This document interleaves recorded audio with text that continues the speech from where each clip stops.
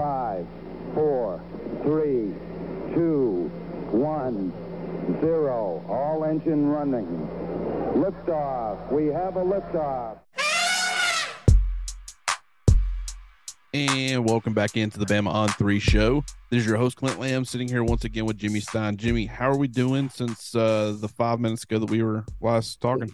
Anything changed in your life? Anything big happen?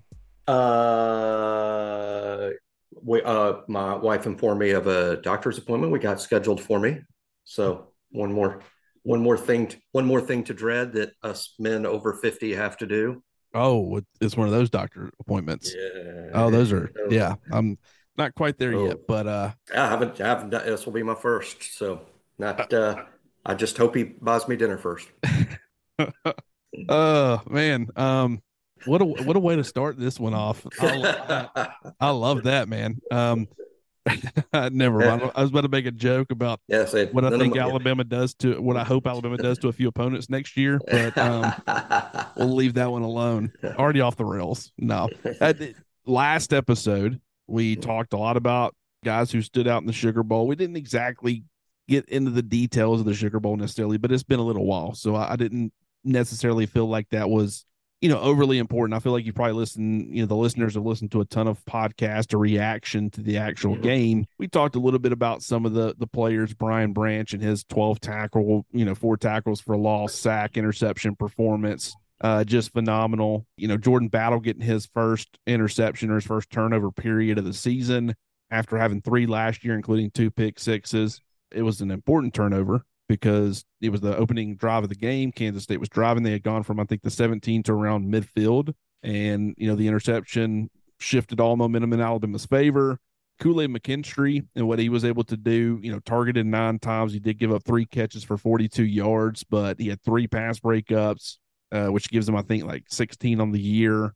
Really battled against Malik Knowles, a very good wide receiver, and had his fair share of wins. In fact, I would say he probably won that matchup overall. And then the hustle play on the 88-yard touchdown by Deuce Vaughn, almost being able to hawk him down. I thought that was a perfect representation of the Alabama program and how you want guys to play. And so I thought that was encouraging. I mean, just zero quit in him on that particular, I don't even know what you call it, almost hawking him down. But it was a very encouraging performance. But let's talk a little bit more about the transfer portal, because both before the game and then after the game, I thought Nick Saban made some very interesting comments, and it doesn't seem like he's really shying away from it. He's not calling out players individually, but everybody knows who left via the transfer portal. It doesn't take a rocket scientist to figure it out. I mean, you had 3 different levels of guys. I mean, you had Javion Cohen, you had Trayshawn Holden, you had JoJo Earl. All 3 of those guys are starters or were heavily involved in the rotation. You had guys like, depth players like, Kyrie Jackson and Amari Kite and Tanner Bowles and Christian Leary. You had the young guys like an Aaron Anderson or a Tommy Brockermeyer, so the back half of your depth chart. So you had the depth chart was affected at all 3 levels. But before the game, Nick Saban said, even though we didn't have any opt-outs, we have like 10 guys that got in the portal. And I gave them all the opportunity to play in the game if they wanted to, and they didn't. I don't know if that's a good thing for players not to have to stay committed to their team for the entire season. And then after the game, when he's up on the podium, accepting the award for the Sugar Bowl, and what's one of the first things you brought up? This team that's here, the guys that are here represent the University of Alabama extremely well. I mean, that you couldn't have been any more clear with what you were trying to send in that message. Jimmy, what was your reaction to that stuff? First reaction was, it's crystal clear to me that the way Nick Saban prefers this to work is if you want to leave the team, fine, but do it after the final game. Nick Saban didn't consider the final game to be Auburn. He considered the final game to be Kansas State. That's clear. And I don't think Nick is saying if you left in the portal, you don't represent this place. I think it's the timing that he doesn't like. And I think that is what he has been lashing out against. I don't think if Nick Saban was 100% against the portal and doesn't believe a player should ever be in it, he wouldn't be signing kids out of the portal. But he is going to sign kids out of the portal. He's already signed one, that's coming in, the Maryland tight end, CJ Dupree. And I believe he's going to be signing a couple of more guys. I would look towards a defensive line, for instance. But I don't think Coach Saban cared for his players piling into the portal as their first opportunity. And as far as he was concerned, quitting the team because the season wasn't over. Well, I mean, you had two clear examples. Who had the most to lose of everybody? Of everybody that was on Alabama's roster for the entire year, who were the two guys who had the most to lose? It was Bryson Will. Bryson Will, 100%. And it was for various reasons. They weren't entering the transfer portal. They didn't wait until after the season to even do that. They were entering the NFL draft. But they had their futures on the line. And if you injure yourself and that is your plan, then you significantly affect your draft stock. I mean, Jalen Smith is a perfect example. The former Notre Dame linebacker has kind of bounced around. I don't think he was ever quite the same after the knee injury. He does start and he does play a lot for the New York Giants. He played and started for the Dallas Cowboys, but I think he's lacked a little something ever since that knee injury. Jake Butt, the former tight end for Michigan, he ended up getting hurt in the bowl game, and I think he fell like the fourth round of the Denver Broncos, and he never really was able to take off when a lot of people thought he'd be like an early, second round pick, an early day 2 pick a few years ago. So we've seen guys be severely affected. And did that bother Will? Did that bother Bryce? No, they were 100% all in. They weren't even going to consider sitting out of the bowl game. And then you've got other guys. It's like, how are you creating value for yourself? Nick Saban keeps talking about creating value by playing football. How are you doing that? Like, guys will opt out and they'll go start preparing for the combine. Or in some of these guys' case, it was opting out and going ahead and getting to your next school. And you're in a weight room, you start lifting weights. Why don't you get on a practice field for, get 11 extra practices in, and then get out there and put your skill set and what you can bring to the table on display for NFL evaluators. I don't think that's the best look. And granted, I don't know if Mike Locksley gave CJ Dupree the ability to play in the bowl game, because that's something that Nick Saban said that he offered up. That goes both ways. I don't know the story there, but I'm pretty sure Dupree didn't play when Maryland, correct? I believe my understanding is Dupree wanted to play in the bowl game, and Locksley told him to go ahead and go to Alabama. Okay. Well, see, and that's a very different, because if you're told that, that's way different. And if that's the case, if the coach is saying, hey, you're not a part of this team anymore, we respect you, go be great. If they weren't happy he was leaving, it's kind of he's not Drew Sanders, but I believe the CJ Dupree was sort of a Drew Sanders situation with Maryland. Yeah. Well, that makes a lot of sense. And that makes the two situations completely different. I'd wondered about that, though, because, you hope that there's consistency on both sides. But I also don't think a lot of coaches are offering for their players to stick around and play. And Nick Saban, to me, that kind of showed he wanted to win this football game. He wasn't interested in going ahead and getting Tyler Booker, his first full start. He was going to continue to rotate him. But, if he felt like that the depth would have been a lot better. I mean, Ken Randolph couldn't play his typical blocking tight end role because they needed him for depth on the offensive line. And he ended up not really playing at all, and then came in at right tackle. So, I think there's two ways to look at that at the new system that we have, if you want to call it that, in terms of these bowl games that aren't part of a playoff. There's two ways to look at it. It's either the last game of the season you just played, the last game of 2022, or it's the first game of 2023. And I think what Coach Saban wants, ideally, is he doesn't want to half do either one. He wants to be fully in. So, in other words, in his mind, this is the last game of 2022. So, no attrition. The 2022 team that he just coached, they all, 100% of them, need to be available to play in this game because it's the last game of the 2022 season. Other coaches may say, hey, you know what? Season's over. I got to worry about next year. Anybody on my team who's not going to be with us next season, go ahead and go, because I need extra practice time and I need to prepare for this game with my guys who are going to be here next year. So I think where you're not doing yourself any good, Clint, is if you're kind of, for lack of a better word I can come up with, half-assing it, meaning, well, I got some of my 22 guys and I got some of my next year guys. That's no good at all. I think what Saban wants is full commitment of 2022 team, or, hey, you 2022 seniors and juniors and portal guys that are leaving, get the heck out. I'm going to play this game with my 2023 guys and get a jump start on next year. So I think it just depends on which side of the coin you're on, and there is no right or wrong answer, but it's just up to the coach. But what's death is doing a little bit of both. Fantastic point. And here's the thing: I think Nick Saban did a fantastic job in this game. Really, it wasn't just Nick Saban; it was the entire coaching staff. But I thought they did a great job of doing a little bit of both. And what I mean by that, and then not to your point saying that they're trying to dabble in both, I mean in the way that he managed things. Like Will Anderson, he gave you that he was going to play and he was going to give you his all. They still put him on a pitch count. And you can't tell me that was not related to, minimizing the injury risk. He played fewer snaps. A lot fewer snaps. And Chris Braswell, as a result of that, played the most snaps of any of the outside linebackers. And I think that will benefit him for next year. You can't tell me that Damon Payne getting the snap count that he did, and Jamarian Latham, by the way, in only 22 snaps, had 5 quarterback pressures, which is phenomenal. He had 4 in the regular season total. He had 5 in this one game. I thought he played and did a great job, playing that inside out role. I think that's very encouraging. You're losing Byron Young, you're losing Justin DeBoy.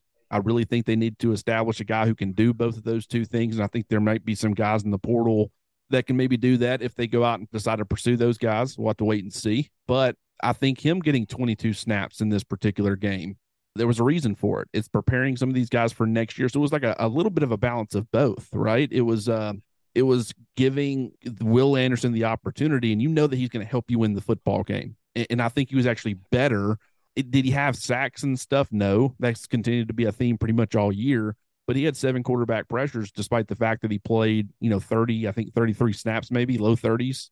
It's a great. I mean, if he would have done his typical snap count, which was up there, close, high 50s, low 60s, which is almost double the snaps, he would have set a season high in pressures in a single game. Like if he would have kept that same pace up. So I thought from a just being disruptive standpoint, he was pretty darn good. But they also let some of these, Jalen Moody, shoulder injury, don't know where that came from, but he was wearing a sling, gave Deontay Lawson the opportunity to have another game where he plays the entirety of it. And I thought he played extremely well. Looked confident, looked comfortable. Definitely one of those run and hit linebackers that we've come to love, in Alabama's defense. The 3 missed tackles are somewhat concerning. He had several down the stretch, like 7, I think, over the last 4 or 5 games. So you want to see that get cleaned up. But I thought he played an excellent game again in the Sugar Bowl. So it was a little bit of a balance of both, but I completely agree with you. He took the guys that were going to be available. What he didn't want is he wanted the full team to be together. He wanted to finish strong. Certain guys didn't want to do that. No, that's right. And and that's fine. I mean, the portal's here to stay. This new system, I mean, for those that don't like it, I'm sorry you don't like it. And I'm not telling you should like it, but what I'm telling you is get used to it because this is, NIL, paying the players, transfer portal, college football, free agency. You might not like it, but it's here. And once it's out of the toothpaste is out of the tube. You can't put it back in. I mean, you're not going to go back to not giving money to the players. that's done now. Okay. So everybody just needs to some extent, including Coach Saban, get used to it. But it's clear that he is of the mindset that the bowl game, even if it's not part of the playoff, is still the 2022 season. Therefore, the 2022 team needs to be there and play in it. He is not of the mindset that says, well, this is a great opportunity to get a jump start on next year. No, he wants to finish this season. And boy, did they in Alabama with one of the best bowl performances of the bowl season, frankly, as we've seen, we alluded to in our last show. Bob Connolly says Alabama's the second best team in college football per his analytics. Sagarin, the most famous of all the computer rankers, he has Alabama second. So great performance by Alabama against Kansas State, made believers out of all the people that didn't want them in the playoff. Completely agree. I do think Alabama would have been able to do a little bit of damage in the playoff, especially with Bryce Young being healthy, because you didn't fully know what to expect. You had started to get some glimpses of what they looked like healthy against Auburn, but they wouldn't have had them in the playoffs. You wouldn't have seen the Kansas State game, so you wouldn't have had a lot to go off of. And I thought that once they really started to get comfortable and started getting rolling, and started to make some adjustments to what Kansas State was doing. They were very aggressive early, and really they continued to be. That's really their front. If you're going to run a 3-man front, you got to be aggressive. You got to take chances, and just the size discrepancy between Alabama's offensive line and their defensive line, it wasn't really a sustainable model, but it's really all you can do. Let's talk a little bit about the early entrance to the NFL draft. As of right now, you're losing guys like Jordan Battle and DeMarco Hellams and Tyler Steen and Emil Ekiyor Jr., or at least all those are the assumption. Cameron Latou, those are all kind of the assumption at this point. But you also have the juniors, the underclassmen who are declaring. Bryce Young and Will Anderson, zero shock. I mean, I think everybody saw that coming. For me, I put Brian Branch in that same tier. The way that I think we've talked about it a little bit this week is I don't think that Brian Branch has been Alabama's best defensive player, but I think he's played the best of all the defensive players. Is more so of the way. It's more of the way to put it. He's been so consistent this year, and just his ability to play in man and zone coverage, the fact that he can be an extra, run defender when you need him to, and he's great at timing blitzes and playing off blocks, disengaging, doing all that stuff. Sure tackler, blitzing, applying pressure on the quarterback. He can do everything for you. He's been incredible. But so I'll put him in the same tier as Anderson and Bryce. Jahmyr Gibbs, just because I don't think that he really could have improved his draft stock any by coming back. He is what he is. There are going to be some limitations, but he's going to be one of the first running backs taken. And really just whenever that happens, that happens. But I don't think he would have played himself into being taken any higher with another year. The one I don't agree with is Eli Ricks. I really feel like he should have come back for a year. Give me your thoughts on, do you agree with all the other decisions? And do you agree with Ricks? No, I do not. And by saying that, I realize that if Ricks wasn't happy at Alabama, fine, go play somewhere else. Portal back to LSU. Go anywhere you want. But I think entering the draft was a poor decision as it relates to him personally and in general. I always say in general, Clint, I'm a big believer in when you need to enter the draft at a time in your career where you will be drafted higher, as high as you possibly can. See, if Gibbs came back, he's not moving up. If Bryce came back, he's not moving up. If Will came back, he's not moving up. If Branch came back, he's not moving up. This is as high as it's ever going to get for those guys.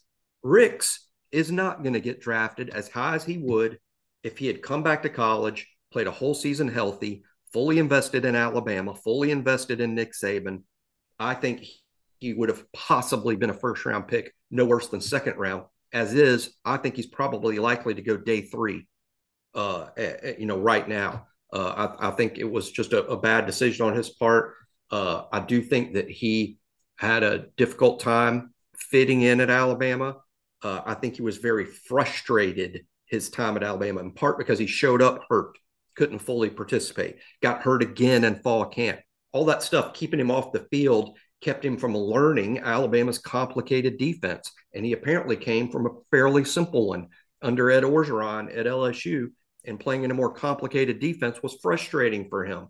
But we did see when he did get on the field, his upside is just enormous.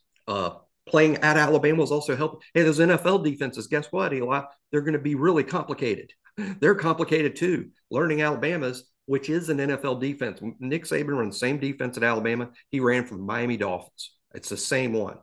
And it would have helped him so much. And I just hate for Eli that he made this decision. Now, am I going to root for him? Yeah. Do I hope he goes in the first round? Yeah. When he becomes a first-team NFL All-Pro, am I going to say, he's one of our guys? Yeah. I'm rooting for him. I just don't like the decision. What's the same situation that Deontay Thompson or Ronnie Harrison, Mac Wilson, I think people on the message board brought up Vinny Sinceri, Jeffrey Pagan's one from back in the day. There's just been so many players. Now, granted, I thought Mac could have helped himself, Mac Wilson. Mm-hmm. But I didn't think he was dropping to the 5th round. I thought Deontay Thompson could help himself. Didn't think he was going to be dropping to the 5th round.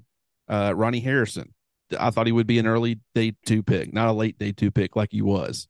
This is where I'm at with Ricks, and I will be very curious to see how NFL teams view him, because what's crazy is when he was on the field, it was baffling to me. I wouldn't say it was baffling. It was kind of eye-opening. It was shocking because Kool-Aid McKinstry has been one of the best cornerbacks in college football. He just has. He's not a guy who many teams have tested and got the better of him consistently. Anytime him and Eli Ricks were on the field together, teams said I would 10-1 rather target Kool-Aid McKinstry than Eli Ricks. And that to me was, if NFL teams approach him and his talent the same way that college offenses did, which is we want no part of this guy. We know what he's capable of, and we're not going to give him an opportunity to do it. It's possible that he could go a lot earlier than we all expect. I'm fully with you. I think, to me, the reason I thought he should have come back is I think that, and this is the way I put it in the article, an article that I wrote. To me, he was a year. If he comes back to Alabama and he plays his way into being a first-round pick, maybe even at one point in time he was used as a top 10 pick. If he could work his way into being that guy, you're a year away from financial stability. Now, you want that second contract, but being a top 10 pick or being a first-round pick compared to going in round 3 or 4 or, late 2 or whatever, it is significant. You get a much larger signing bonus. You're set up a year away from a lot better financial security. If you're betting on yourself, you might get to that second NFL contract sooner, but you got to survive for 4 years. If you go in the 4th round, you don't have that 5th year option like you do if you're a first round pick, but you've got to survive 4 years of playing good football, working your way into a lineup, and not, continuing to have the injury issues and all of that stuff in order to get to a much larger contract than being a first round pick. Don't get me wrong, that is very true, but just to me, I think the safer bet would be to return. You're going to get NIL money. This is a new era of college football, so it's not like you got to risk significant, without the injuries and stuff like that. Like, that still plays a part, but I just thought it was a questionable decision. I thought it really would have helped Alabama getting him back, but at the same time, one thing about it, he struggled with injuries, and he, what was it, I think it was the Ole Miss game where he got hurt like the second play of the game and had to miss. So he comes back in. I think it was a head injury. Now, from Alabama's perspective, you have to take that into account. Like, you bring him in, you rely on this guy. You've kind of built your defense maybe around your cornerbacks a little bit, and then Eli Ricks can't stay healthy. You got to make the adjustment. Why not just go ahead and get that other guy in there? So maybe from a consistency standpoint, getting the same 2 corners out there. They dealt with the same thing the year before, which was Josh Jobe and Jalen Armour-Davis. Both guys struggle with injuries. And it was, you're having to play guys, in the middle of games, bring them in, whatever. And it's a struggle. Or you've got guys that can technically play, but they're hindered. And it's like, do we play them? This corner, you got to be healthy. Can't be playing at 80% because you'll get toast. So it's a very different approach, but I completely agree. I feel like Eli Ricks definitely should come back. Yeah, I really do. Teams make an investment. They make an investment in you in the first round. Slightly less investment second round, slightly less third, slightly less fourth each round. So I'm a big believer in you being a first round pick is so much better than being a second round pick, and being a third round pick is so much better than being a 4th round pick. The numbers bear this out. You guys can go Google it. What percentage of first round players make it to year 5? What percentage of second round players make it to year 5? It goes perfectly. The NFL sort of knows what they're doing, right? They do miss. There are misses, but generally, first round picks have great careers, and second round a little less, and third round a little less, and 4th round a little less, and so on till you get to the 7th round. And then you're talking about the really rare guys that are going to have 5-year careers. My point being is Eli is going to be drafted in a round where there will be less investment in him than had he come back. And one final example I use all the time, I used it about opt-in, opt-out for the bowl. I think we all know that Trevon Diggs is one of the best cornerbacks in the NFL. He's one of the very best, and he's headed towards a monster contract because he's one of the very best. Well, he went pro early. He opted out of the bowl. He went in the 2nd round. Jerry Jeudy, he opted into that bowl and was a first-round pick. Jerry Jeudy is a good NFL player, and he's going to be around. He's going to be around in the NFL for a while. But my point is Jerry Jeudy went in the 1st round and has made more money to date than Trevon Diggs has. And I just use that as an example of going to the 1st round is important. It's a big deal. And Ricks could have, I think, been a 1st-round pick. All the other guys that left, they weren't moving up if they came back. They weren't. Even Slade Bolden a year ago, when people were critical of Slade going pro, the first thing I said was, if he came back, he wasn't going any higher. He wouldn't have been drafted if he came back. He is what he is. That's that's it. Now, it just getting a head start makes sense for Slade because he wouldn't have moved up. But I just strongly urge all the players that listen to this podcast, and hopefully the whole team does. If you can move up, come back. If you can't move up, I use Will Reichard. I love that Will Reichard's come back. I love it as an Alabama guy and as a Will Reichard fan. I love it. Is Will Reichard going to move up coming back? Probably not. Probably not. I mean, he's got the same chance basically. I mean, he might improve. He might give himself a slightly better chance at making a roster because he'll be a year better before he gets to the NFL.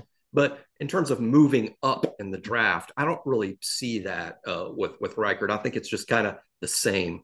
Well, yeah, and I completely agree. I think it's more of a situation where he's just enjoying the college game. I mean, as a kicker, like if you're going to make it to the NFL, you can play until you're 45. Like that's definitely happened plenty. So he didn't have to worry about longevity and just, I returned, so now I've taken a year off of my playing career and, all this stuff. And I think for a guy like that who's very popular in the Tuscaloosa area, you might be able to make more money off of NIL and stuff, off of local deals and things like that than maybe you would, going to the NFL. So, as a practice squad guy, I mean, if you're on the practice squad all year, you make about $200,000. I don't know that Reichard's going to make $200,000 at Alabama next year. I don't know, but I think it's possible. Yeah, well, I mean, if he's one of those fringe guys where it's like, will he end up being on a roster? Will he be on a practice squad? Will he make the 53-man roster? If he gets invited, if he goes undrafted, he gets invited to try out, then he ends up not making the team. Well, now he's made NIL money. It was an extra year of making NIL money before he moves on. And I mean, he's a good kicker, so I would fully expect him to be able to make it in the NFL, but it's not like he's risking, oh man, I'm taking, if Jahmyr Gibbs ends up coming back, that's a year for a running back. That's important. Like that's more tread on the tires. You don't see guys playing past 30 very often. Really, some guys are starting to get, considered washed up around 28 or 29 at that position nowadays.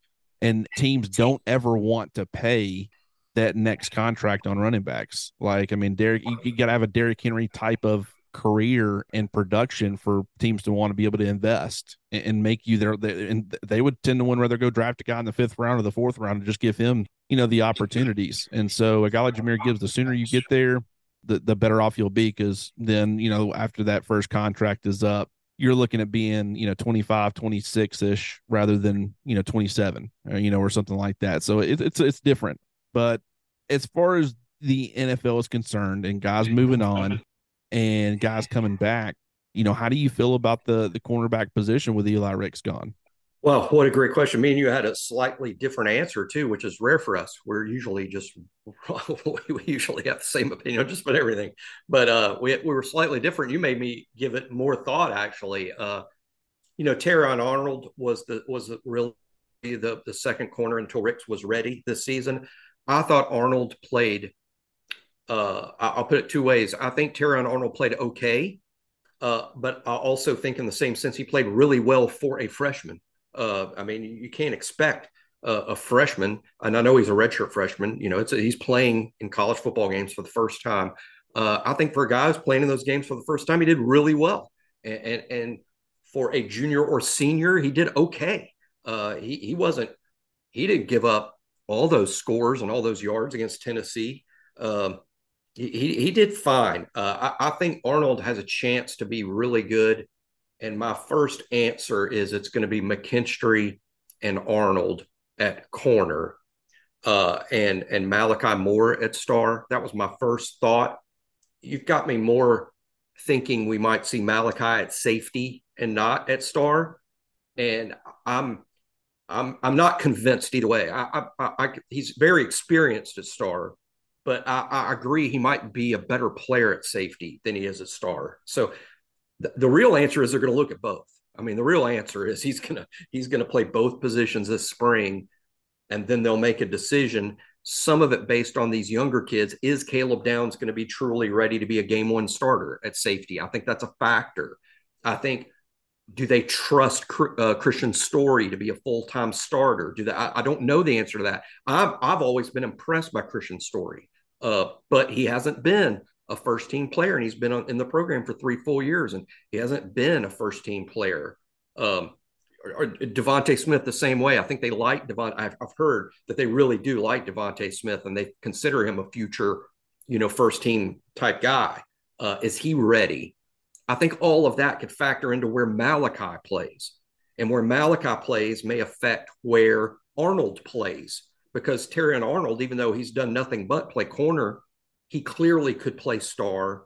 And the whole time he was recruited, people thought he'd be a safety.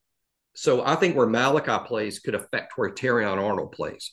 And to say nothing of Earl Little, who just went through a redshirt year because of an injury. But I think we all feel, hey, I know we haven't seen Earl, but Earl's a major threat to be a first team player at either star, corner, or safety, wherever they decide to put him. So I think there's a bunch of moving parts. I think spring is going to be a pretty big experimentation deal about who's ready where. But my answer today is McKinstry and Arnold at corner and Malachi at star. Yeah. And I've really gone back and forth too. And more so the way that I'll look at it, at least early on here. I think Kool-Aid McKinstry, Malachi Moore, Terrion Arnold, Earl Little Jr., Jaquez Robinson, Christian Story, and Caleb Downs, and then Devontae Smith. Those are like your top 8 defensive backs. And I think it's really mixing and matching. There's 5 when you run a nickel, and then 6 when you're going money. So I think those will be the guys, Desmond Ricks maybe, but anytime it's a young corner, I would prefer, give him a little bit of time. You might, Kool-Aid has been a heck of a player this year. Last year, as a true freshman, there were some growing pains. He was out there out of necessity. So with Desmond Ricks, if you can avoid having him out there, I think you should, and give him time to grow and develop. So those would be like the 7 or 8 top guys that I would really be looking at right now. But, I think that with Malachi Moore, you can mask some of his deficiencies playing in man-to-man coverage, or lining up over slot receivers when he's not playing star. Like, he's still going to have to do that. I mean, how often, DeMarco Ellums, sometimes you got to roll up and play. But I think that you limit that a little bit. And Terrion, one thing about him that people's got to understand, this guy didn't have a lot of experience at cornerback. He was still making the transition, and it's so much different than anything he's ever done. And he does a lot of things extremely well. You could see the skill set and why Alabama saw, a potential corner, because that's exactly, everybody thought he would play safety. He gets to Alabama and he's playing corner from day one, and he stayed there. And Alabama saw something in him that I think is starting to turn out pretty good. I think it was the right call. It's just the nuanced things of playing the football in the air and staying in phase with the receiver and having to carry them vertically. Those are not things you really have to do at safety. And so those like little nuanced spots are things that you have to do to play corner effectively. He's still growing and developing and learning in some of those areas. So I don't think it's, a huge concern on that front. I do think he could stay on the perimeter at corner. I also think he could play star or safety. I think Earl Little can play perimeter, star, or safety. Moore, star, safety. Caleb Downs, star, safety. I think really the guys who are locked in, Christian Story, if he's involved, he's going to be at safety. Kool-Aid McKinstry is going to be at corner. I would even say Jaquez Robinson. He played a little star this year. I more so view him as a perimeter guy, but he has a little bit of versatility there as well. So I think really the only 2 guys who are locked in, if they're going to be a part of that rotation, which one of them certainly is a McKinstry, but with Story only going to really be a safety. I mean, he can play some star if you needed him to, but I think they like him more so there. So those would be the 2 that were locked in. Everybody else is kind of in flux. We'll just have to see how it plays out. But we only got about 3.5 minutes left. But I did want to quickly talk about the coordinators, because that's what on everybody's mind. So Jimmy, Bill O'Brien contract is officially run out. Does Alabama re-sign him? Does he go to the NFL? And then with Pete Golding, what are you hearing on that front? Yeah, nothing new in the sense that I've been saying since September, October, that I don't think either coordinator will be back. I was really confident that Bill O'Brien would not be back. I think this was the best way to put it is this was always going to be a 2-year thing. It was always going to be a 2-year deal. Bill O'Brien wanted a job. Nick Saban probably said, well, I can't have a one and done situation. At least you got to promise me 2 years. And then now the 2 years is up, and Bill O'Brien most likely in his head is like, gosh, the NFL is such a better deal than, it just starts with this. In the NFL, I get 8 weeks of vacation. In college, I get 2. So I think I'm going to coach in the NFL. I mean, to me, I think it's literally that simple.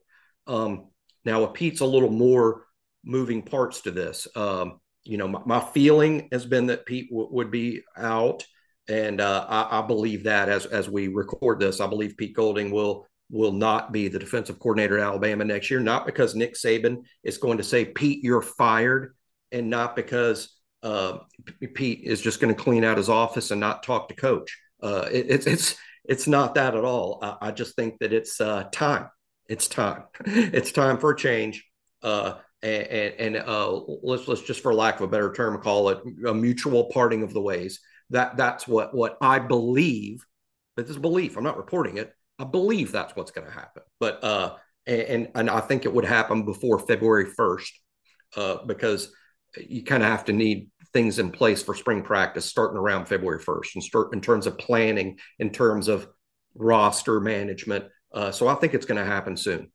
We're on the same page with that. Yeah. I mean, I think the much more likely one to return is Pete Golding. But if I to put it out there today, I would say that neither coordinator's back, and that's going to be a transition. People need to understand that.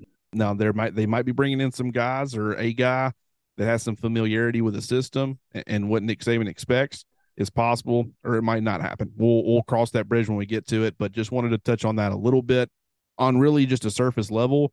I think Alabama's offense needs to get a little bit more complex, and I think Alabama's defense needs to get a little simpler. I think they need to come to the middle a little bit more, because I feel like Bill O'Brien wasn't creative enough. He really ran it like an NFL-styled offense where it's really about the Jimmies and Joes and not the X's and O's. A lot of times in the NFL, and really in college, it's like, hey, you got the Jimmies and Joes. Don't get me wrong, a huge advantage over most teams, but also you got to get creative in how you attack. But, defensively, I think things were just too complicated and guys were overthinking things. That's going to wrap it up for today's episode of the Bama on 3 show. We appreciate you guys the last couple of days listening in. We'll be doing a Q&A, I think, next week and allowing you guys to ask questions. But we just want to cover everything on more of a broad scale, and we hope you guys enjoyed it. Jimmy, as always, I appreciate you hopping on here with me, and we will talk again soon. Once again, this is Clint Lamb, and you're listening to the Bama on 3 show.